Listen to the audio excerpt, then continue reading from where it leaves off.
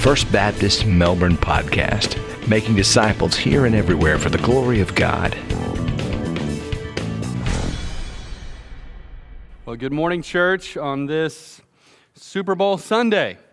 And it really is always a Super Bowl Sunday as we get to come together on the Lord's Day to worship His name and to read from His Word. And so if you have your Bibles today, and I hope you do, would you turn with me to Joshua chapter 7. You know, things sure can change in a hurry, can't they?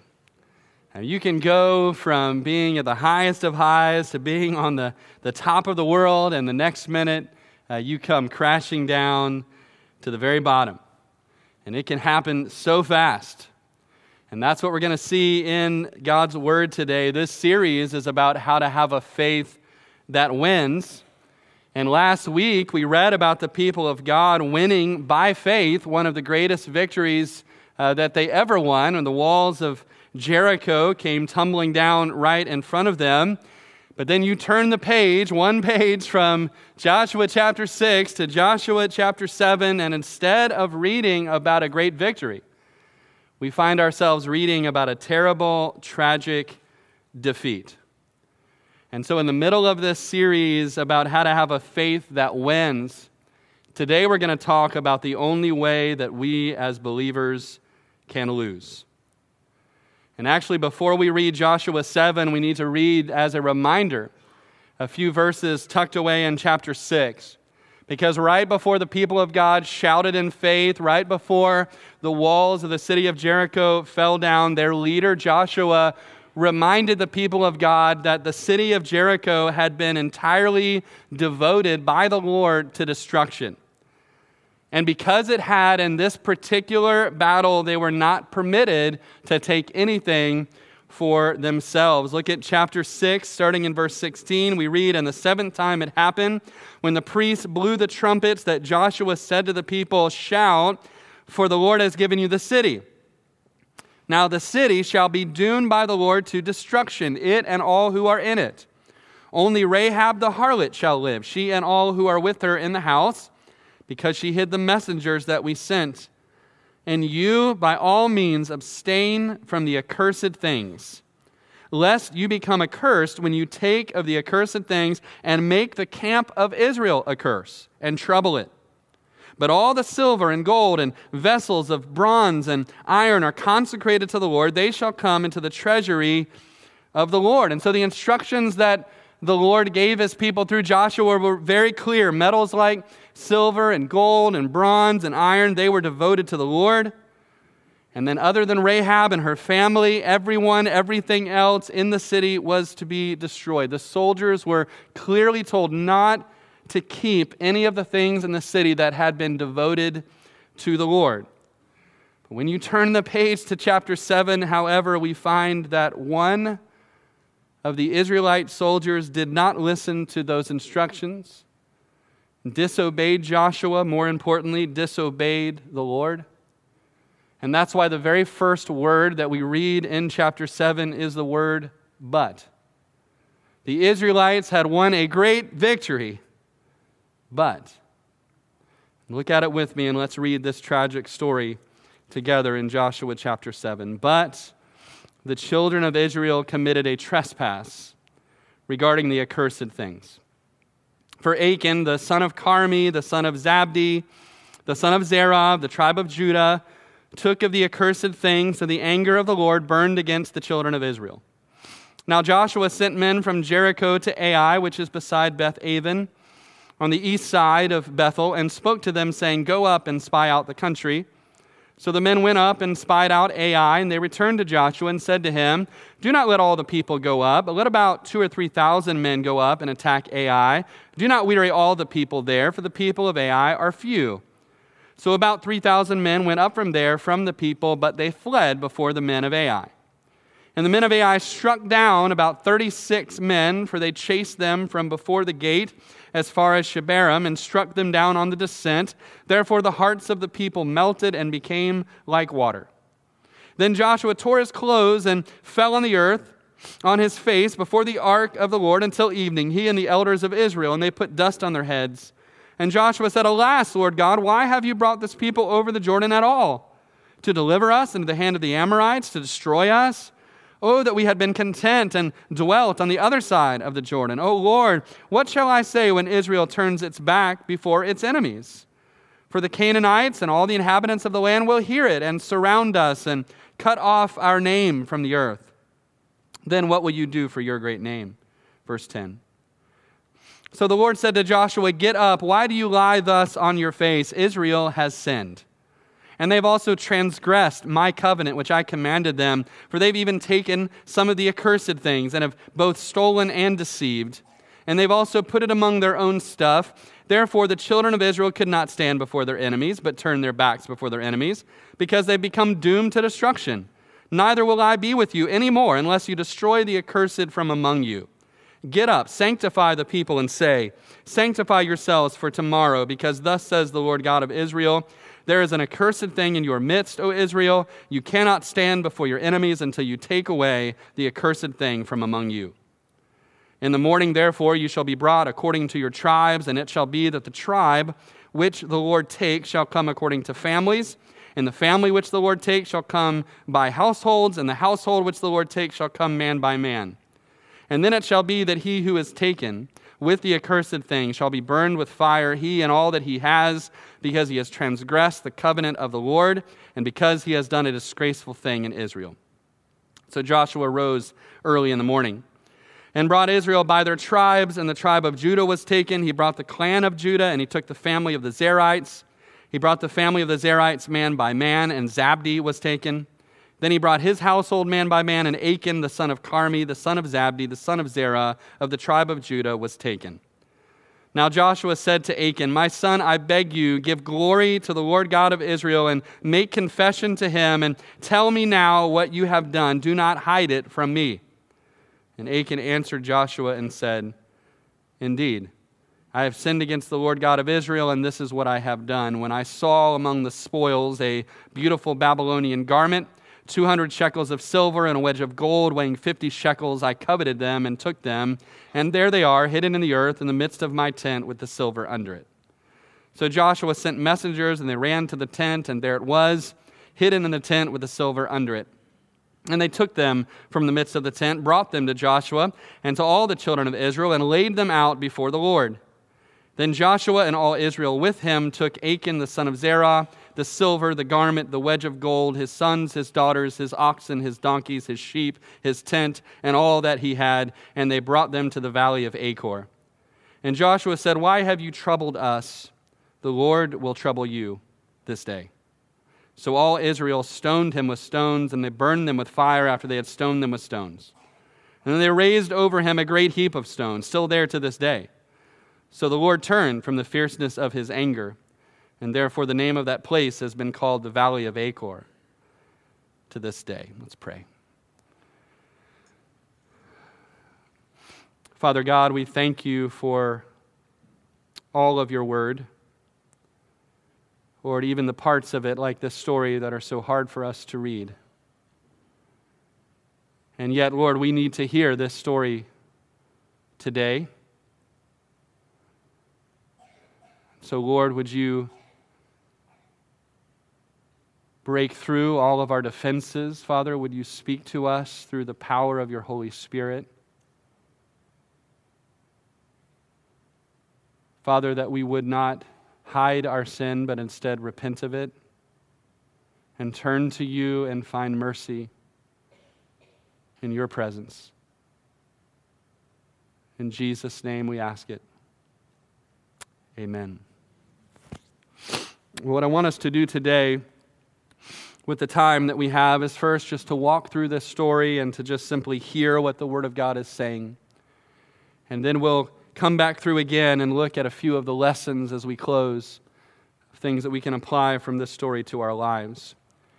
But right out of the gate in verse 1, the storyteller tells us something as the reader that Joshua and the rest of the people of Israel do not find out until about halfway through the story, and that is that a great sin has been committed by someone in the camp of Israel. Again, verse 1 tells us that, but the children of Israel committed a trespass regarding the accursed things, for Achan, the son of Carmi, the son of Zabdi, the son of Zerah, of the tribe of Judah, took of the accursed things, so the anger of the Lord burned against the children of Israel. And so we're given this information so that we might be able to make sense of what we're about to read. But again, we must remember the rest of the people in this story do not yet have this information. And so in verses 2 and 3, we read about how Joshua is just going about his business. He's fresh off the great victory at Jericho. And next up is the little city of Ai, which we find out in chapter 8 only had about 12,000 residents in the whole town. And so Joshua sent some men to spy out the city. They come back. They say, well, it's just a little dinky city. They don't have very many people, so don't send the whole army. Give most of the guys a breather. Just send, a few thousand. And that's what Joshua does. Except for they get it handed to them. And they lose the battle, and their soldiers are put to flight by the fighting men of little Ai. And 36 Israelite soldiers die in the battle. And by the way, this is the only battle you read about in the book of Joshua where the Israelites lose. And it's the only battle where you read about a certain number of Israelite soldiers are reported to have died on the battlefield. And so many people have speculated, why did they lose? And some people, really harp on the fact that Joshua didn't pray for direction before the battle. Or if he did, at least it's not recorded. Some people also point out that it sure seems like they were overconfident, maybe after the victory at Jericho, and that's why they only sent a few thousand men. And when we turn to chapter 8, they do send the entire army when they eventually win the battle of Ai. And listen, those points are possible, and obviously it would be very easy to speak and preach about the sins of prayerlessness and the sins of overconfidence. And yet, those are not the reasons that God gives for why they lost the battle of Ai. God tells us why they lost the battle of Ai, and he says that they lost because there was sin in the camp. That he was no longer fighting for them, and in fact was fighting against them. And so it really did not matter, I would argue, if they had sent the entire army to Ai, they still would have lost. And perhaps even more soldiers would have died. But as it is, Joshua still had 36 dead soldiers that weren't coming back to their families. And he doesn't know why. God had told him, Joshua, I'm going to be with you always. No one will be able to stand toe-to-toe with you all the days of your life.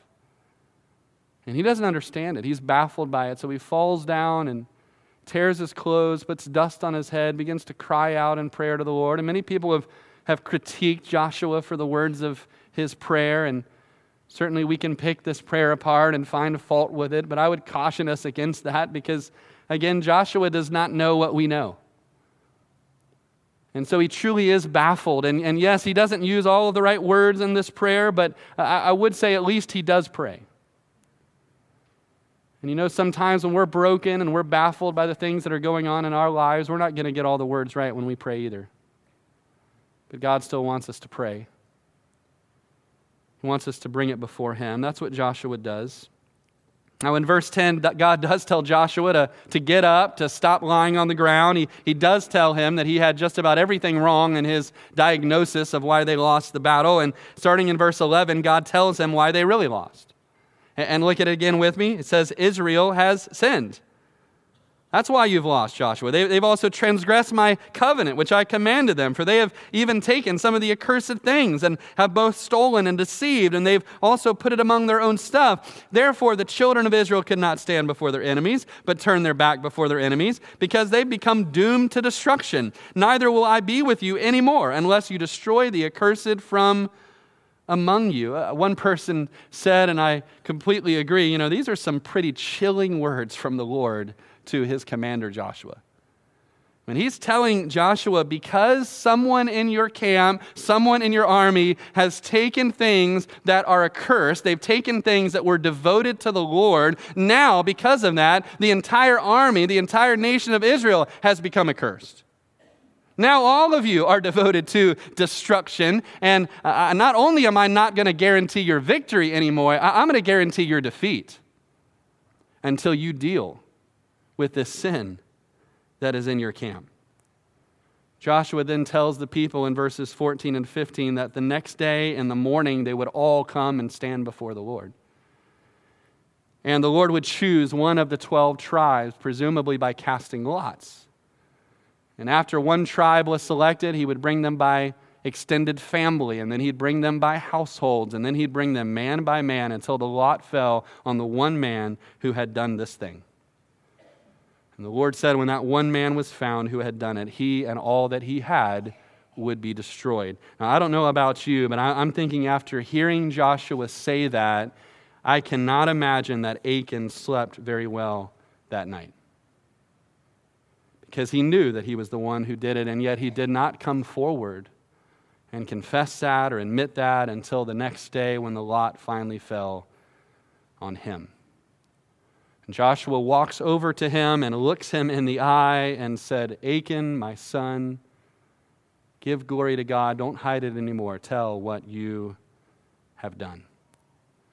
And though Achan doesn't appear to show any signs of true remorse or repentance, he does at least acknowledge and admit his sin. And in verse 21, he tells Joshua how it happened, that on the day of the battle of Jericho, as he was running up with the other soldiers, climbing over the rubble of the broken down walls and going into the city, a Babylonian garment, an ornate, fancy piece of clothing caught his eye, and he wanted it, he took it, he took gold, he took silver, he wrapped it all up, bundled it up, brought it back to his camp, and hid it in a hole in the ground in the middle of his tent. In verse 22, messengers run to his tent. They find it just the way that Achan said. And then they come back and they lay those items, the text says, out before Joshua, out before the people of Israel, and out before the Lord. You can picture the gold, the silver, the Babylonian garment all laying there for everyone to see.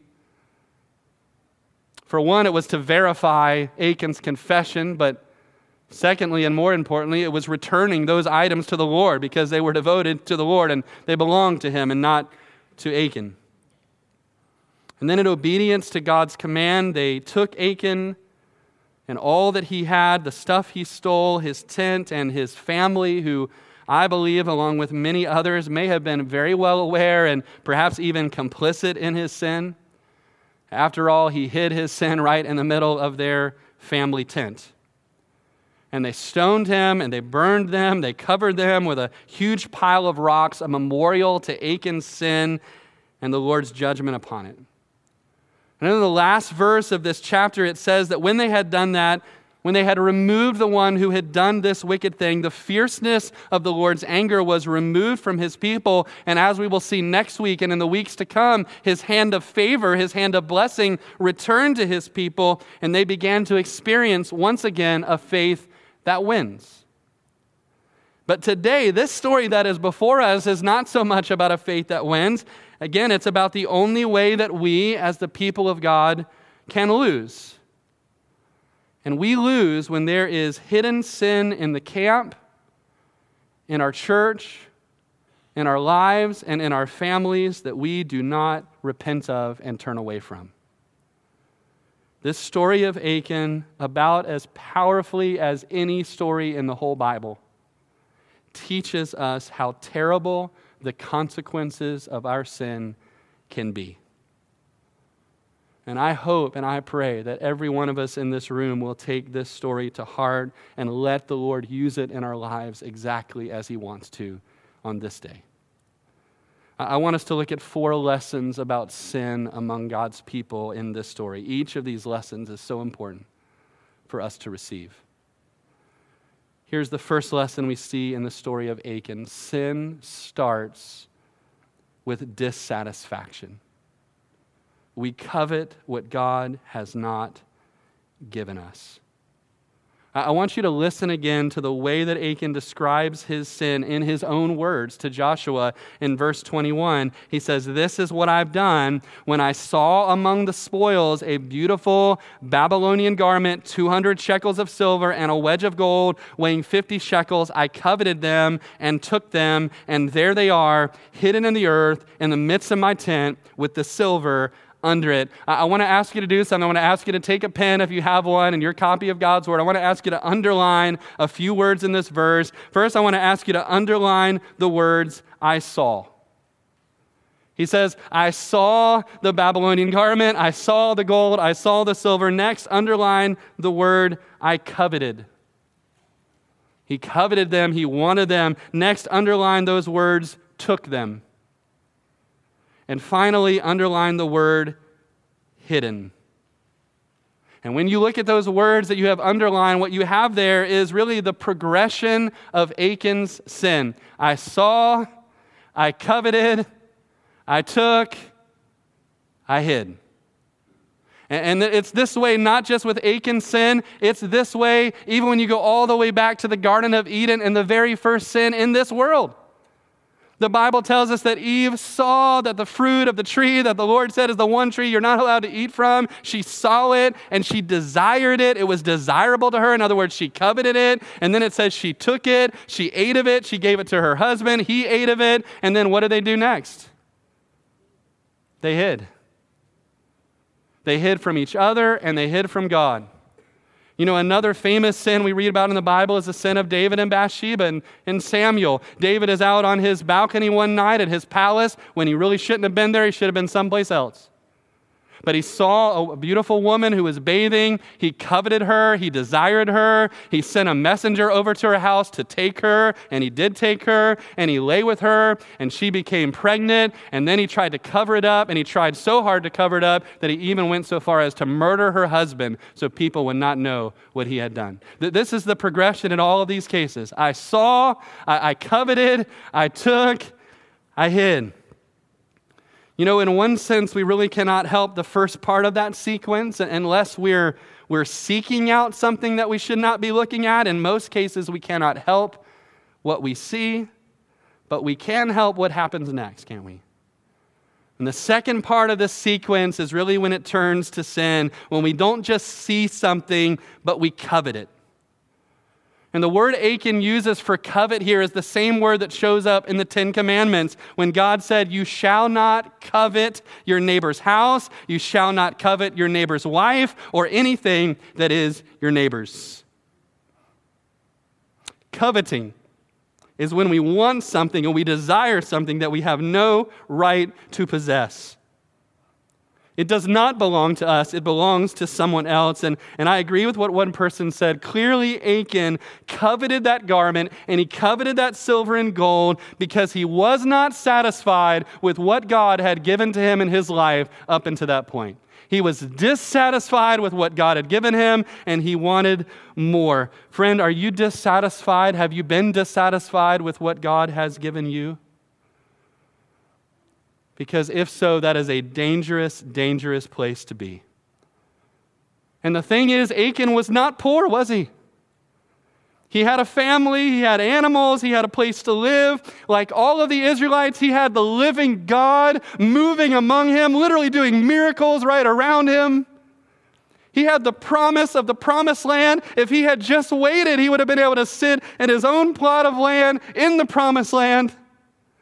And one thing that really struck me the first time I read this story is that, you know, if you read to the next chapter, to chapter 8, when they end up defeating this little city of Ai, do you know God gives them different instructions in that battle?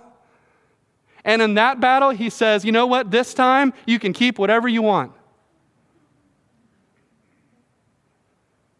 If he had just waited to the very next battle, he could have had all the gold and all the silver that he wanted. The Lord in his goodness would have blessed him and gave it to him, and he still would have had the favor of God upon his life. But he did not wait. He could not wait. He coveted it, and so he took it. And again, it started with being dissatisfied with what God had already given him. In church, I hope you hear this. Just being dissatisfied with what God has given us is already sin in and of itself. Because we're commanded in the Bible to be content with whatever we have, aren't we? We're commanded in the Bible to thank God, to have grateful, thankful hearts for every good gift that he has given us. And so just that dissatisfaction, that grumbling dissatisfaction in our spirit and in our soul for what God has given us is in itself sinful, and it opens up the door to so much other sinfulness. I agree with what Pastor James Montgomery Boyce has said. Look at these words. He said this: nothing will so quickly destroy a Christian's life as dissatisfaction with God's arrangements for him or her, which leads to lust for what God has not yet given or has given to someone else. We said that the progression of Achan's sin was seeing, coveting, taking, and hiding. The second lesson about sin we need to take to heart is really the end of that progression, the hiding part. Because just like Achan, we have to admit we are sometimes deceitful about our sin. We try to hide our sin from God, and we try to hide it from others. There's a lot of stories in the Bible about sin, but this story is especially about hiding our sin. Because that's precisely, literally what Achan does, isn't it? He takes that silver, that gold, that garment, and he digs a hole in the middle of his tent, and he puts all that stuff down in the hole. He shovels dirt back on top of it. He smooths out the dirt on the top, and he thinks that nobody is going to be the wiser, that nobody's going to know what he's done, that even God himself will not see the things that he has done. How foolish that is. I love playing games with my kids, and I played a game with all four of my sons, which I'm sure all of you, every parent has played this game with your kids, right? Hide and seek. And it's probably easier, when you play it outdoors, but a lot of times we play it inside our house. And just to be honest with you, it's getting to a point where there's not a whole lot of hiding spaces for somebody of my height and my girth. All right, there's just not a lot of places to hide.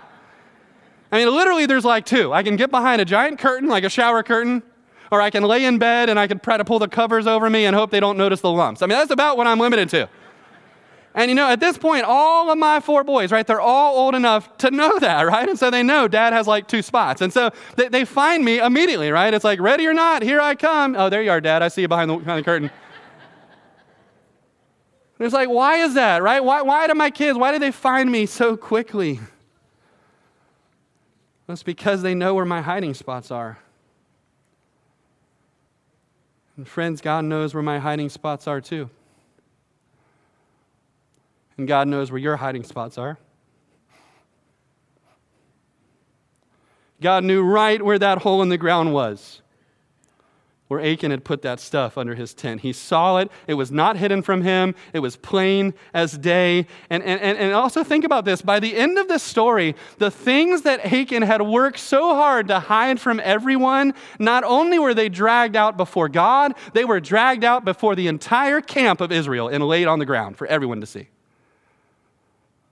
It's so foolish when we think that we can hide our sin from God and from others, and yet I'm afraid we do that. And this week I was just thinking about, what are some of the ways that we all try to hide our sin? I jotted down 6 or 7 of them. They're not all the ways, but certainly these are some of the ways we do it.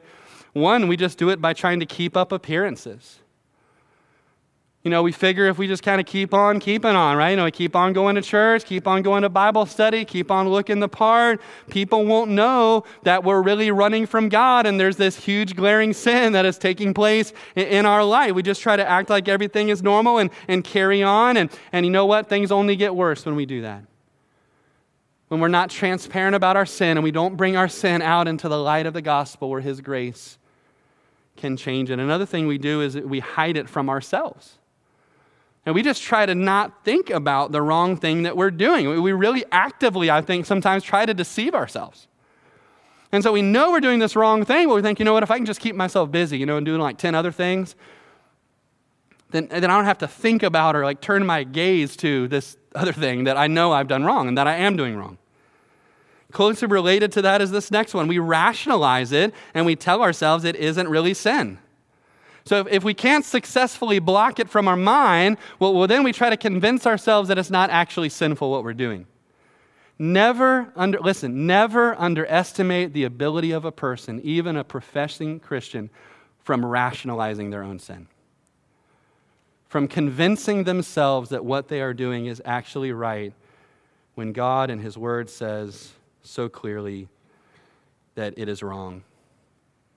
Another thing we do to not deal with our sin, we blame other people, we blame our situation for our sin, right? So we say, well, okay, maybe what I'm doing is sinful. All right, I admit it.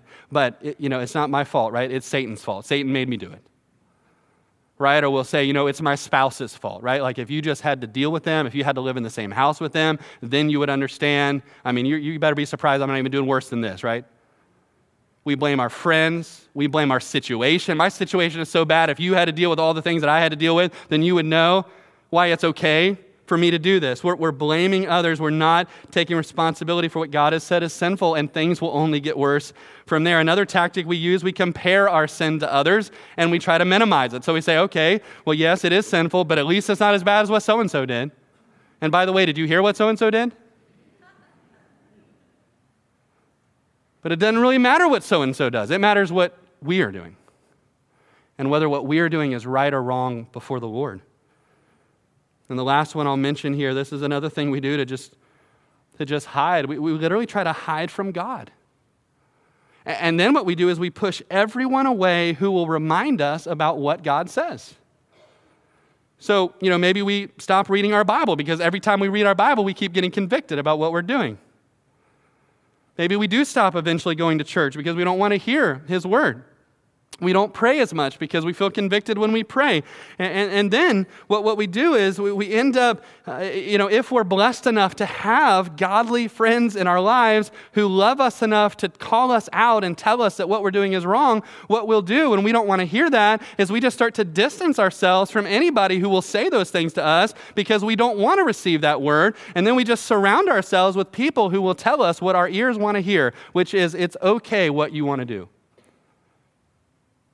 But it's all just different mechanisms and means that we use to try to hide our sin, to bury our sin from everyone's view, even from the view of God if possible. But how foolish that is, because it says in the Word of God, there is no creature hidden from His sight, but all things are naked and open to the eyes of Him to whom we must give an account.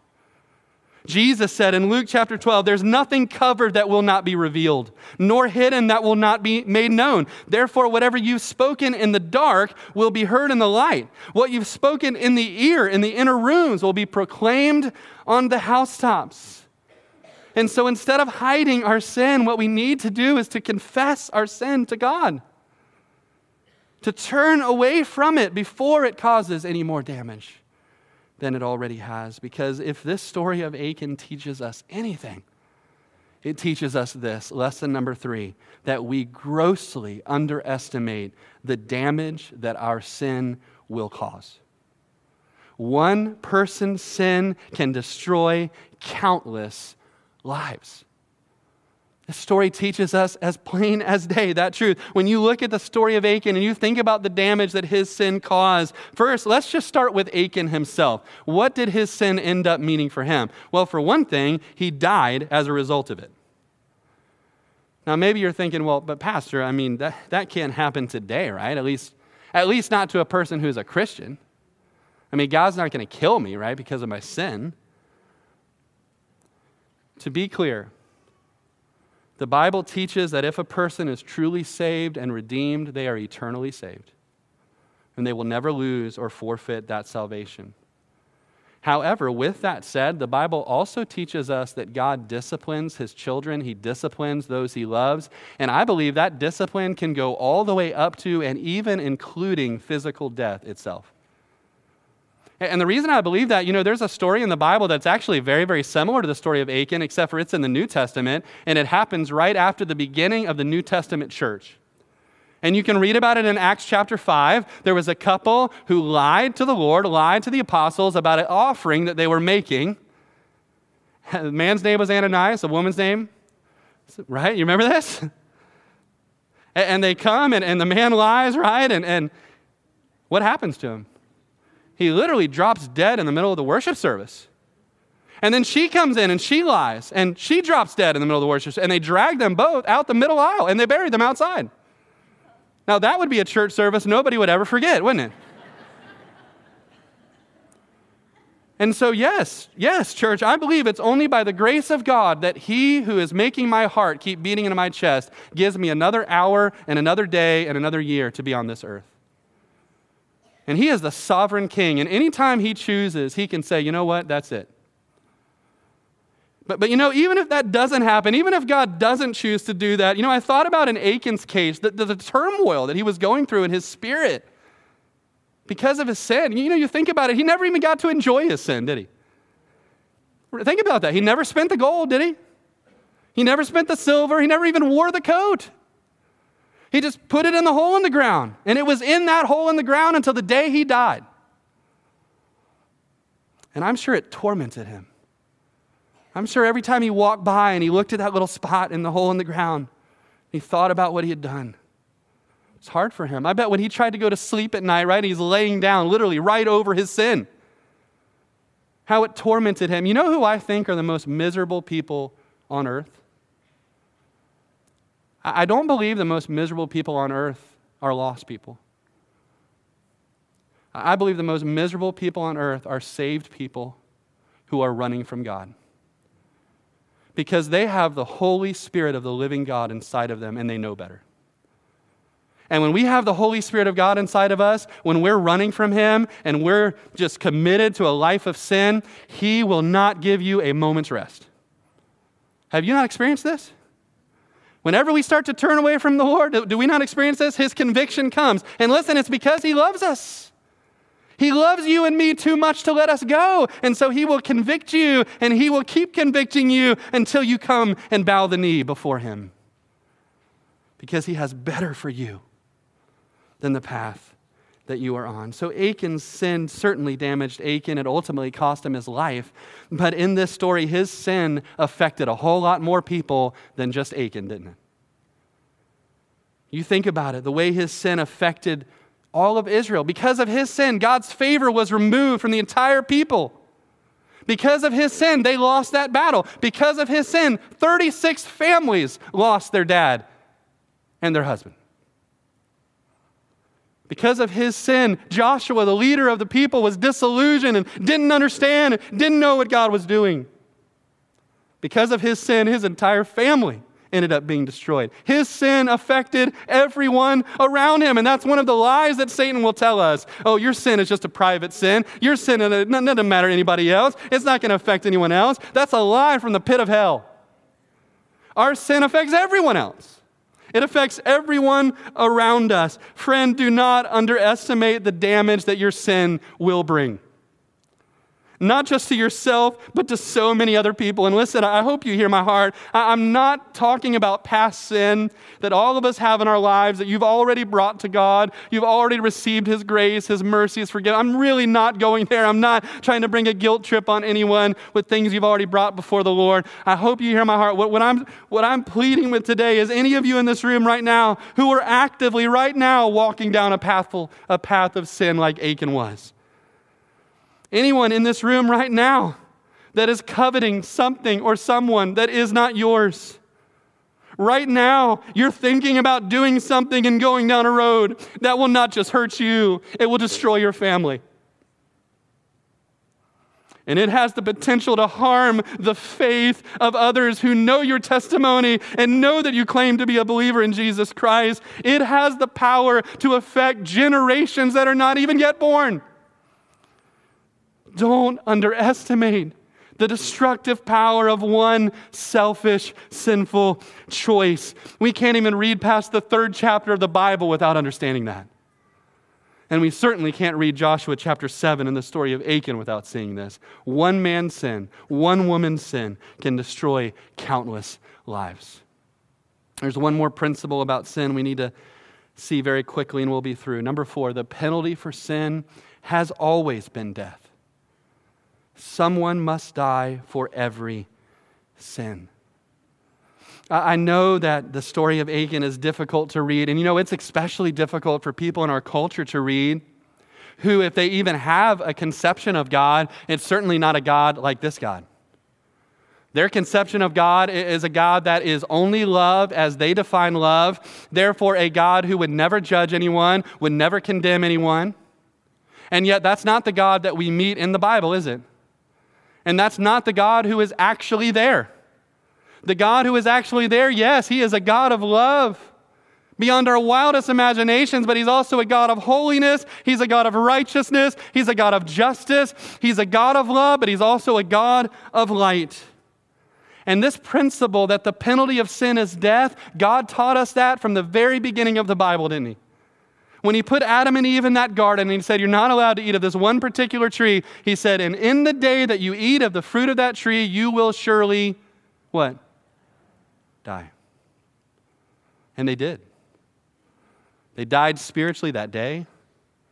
They began to die physically that day. And so it has been for every son and every daughter of Adam's race ever since. We sin and we die because of that sin, not just physically, but spiritually, and apart from the Lord's grace, eternally.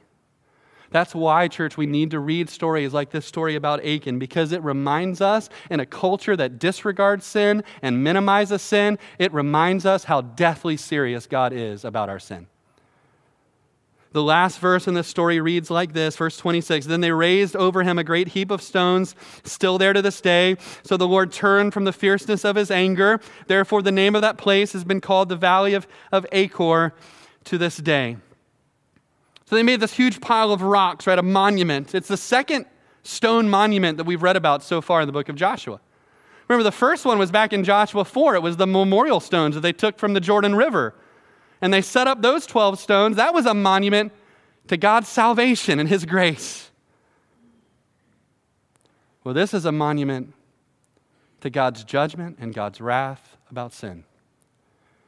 And I know we'd rather look at this one than that one, but we need to look at both of them because they both tell us something that's true about our God. It also says in verse 26, they called the place where they stoned Achan and his family, where they burned them with fire, where they covered them with stones. They called that valley the Valley of Achor. It was a play on Achan's name. Achan's name sounds like Achor, which was their word for trouble. And just like Joshua had said to him, you've troubled Israel, and the Lord will trouble you. You know, that's not the last time, though, in the Bible that we read about this Valley of Achor.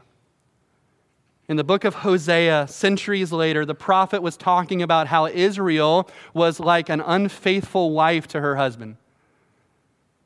How she was running off from God and worshiping these false gods, and yet God said, but I still love you, and I'm still going to woo you back. And this is what God says about his people in Hosea 2. He says, therefore, behold, I will allure her, speaking of his people. I will bring her into the wilderness and speak comfort to her. I will give her her vineyards from there. Listen, and the valley of Achor as a door of hope.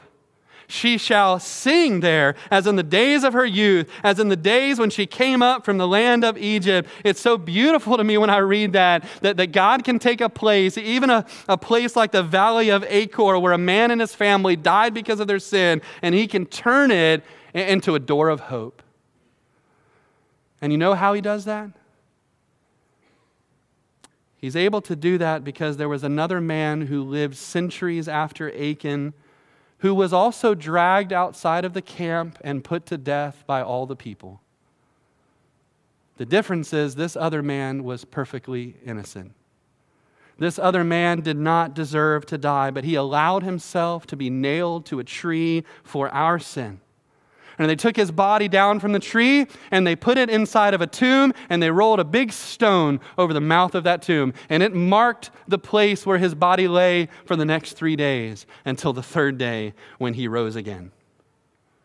You see, we have all sinned like Achan did. We all deserve to die for our sin like Achan did. But church, because Jesus Christ died in our place, because he took the punishment that our sins deserved, because the fierce wrath of God was poured out on Jesus Christ at the cross, it does not have to be poured out on us. That is the good news of the gospel. I hope you receive these words because Jesus was troubled for us at the cross. He and he alone can turn our valley of trouble into a door of hope. But church, hear me, for that to happen, in order for that to happen, we have to turn from our sin and we have to turn to God. I want to close with this final verse from Proverbs. It simply says this: he who covers his sins will not prosper, but whoever confesses and forsakes them will find mercy. If you're here today and you have not received that forgiveness that comes from the Lord, I want to invite you, don't hide your sin anymore. Don't pretend that it's no big deal, that it doesn't matter. But bring it before the Lord and lay it before the Lord and understand that his grace is greater than your sin. that he can turn your valley of trouble into a door of hope, that he wants to receive you and forgive you.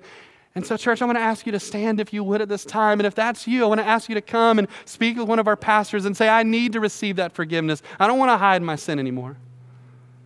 But just for a moment before we sing, I also want to speak to those of you in this room who would say, I'm already a Christian. At one point in my life, I already have received that forgiveness from the Lord. And yet maybe right now, and God's been speaking to you throughout this message today, because right now you know that there's sin somewhere in your life, in a hole in the ground, in the middle of your tent, in the middle of your home, in the middle of your life.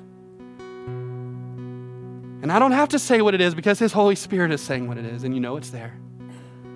And you've been hiding it, and your spiritual life has been getting worse and worse and worse. The favor and blessing of God is not upon your life because you're not walking in holiness with Him. There's something in the way of your relationship with God. Don't hide it anymore.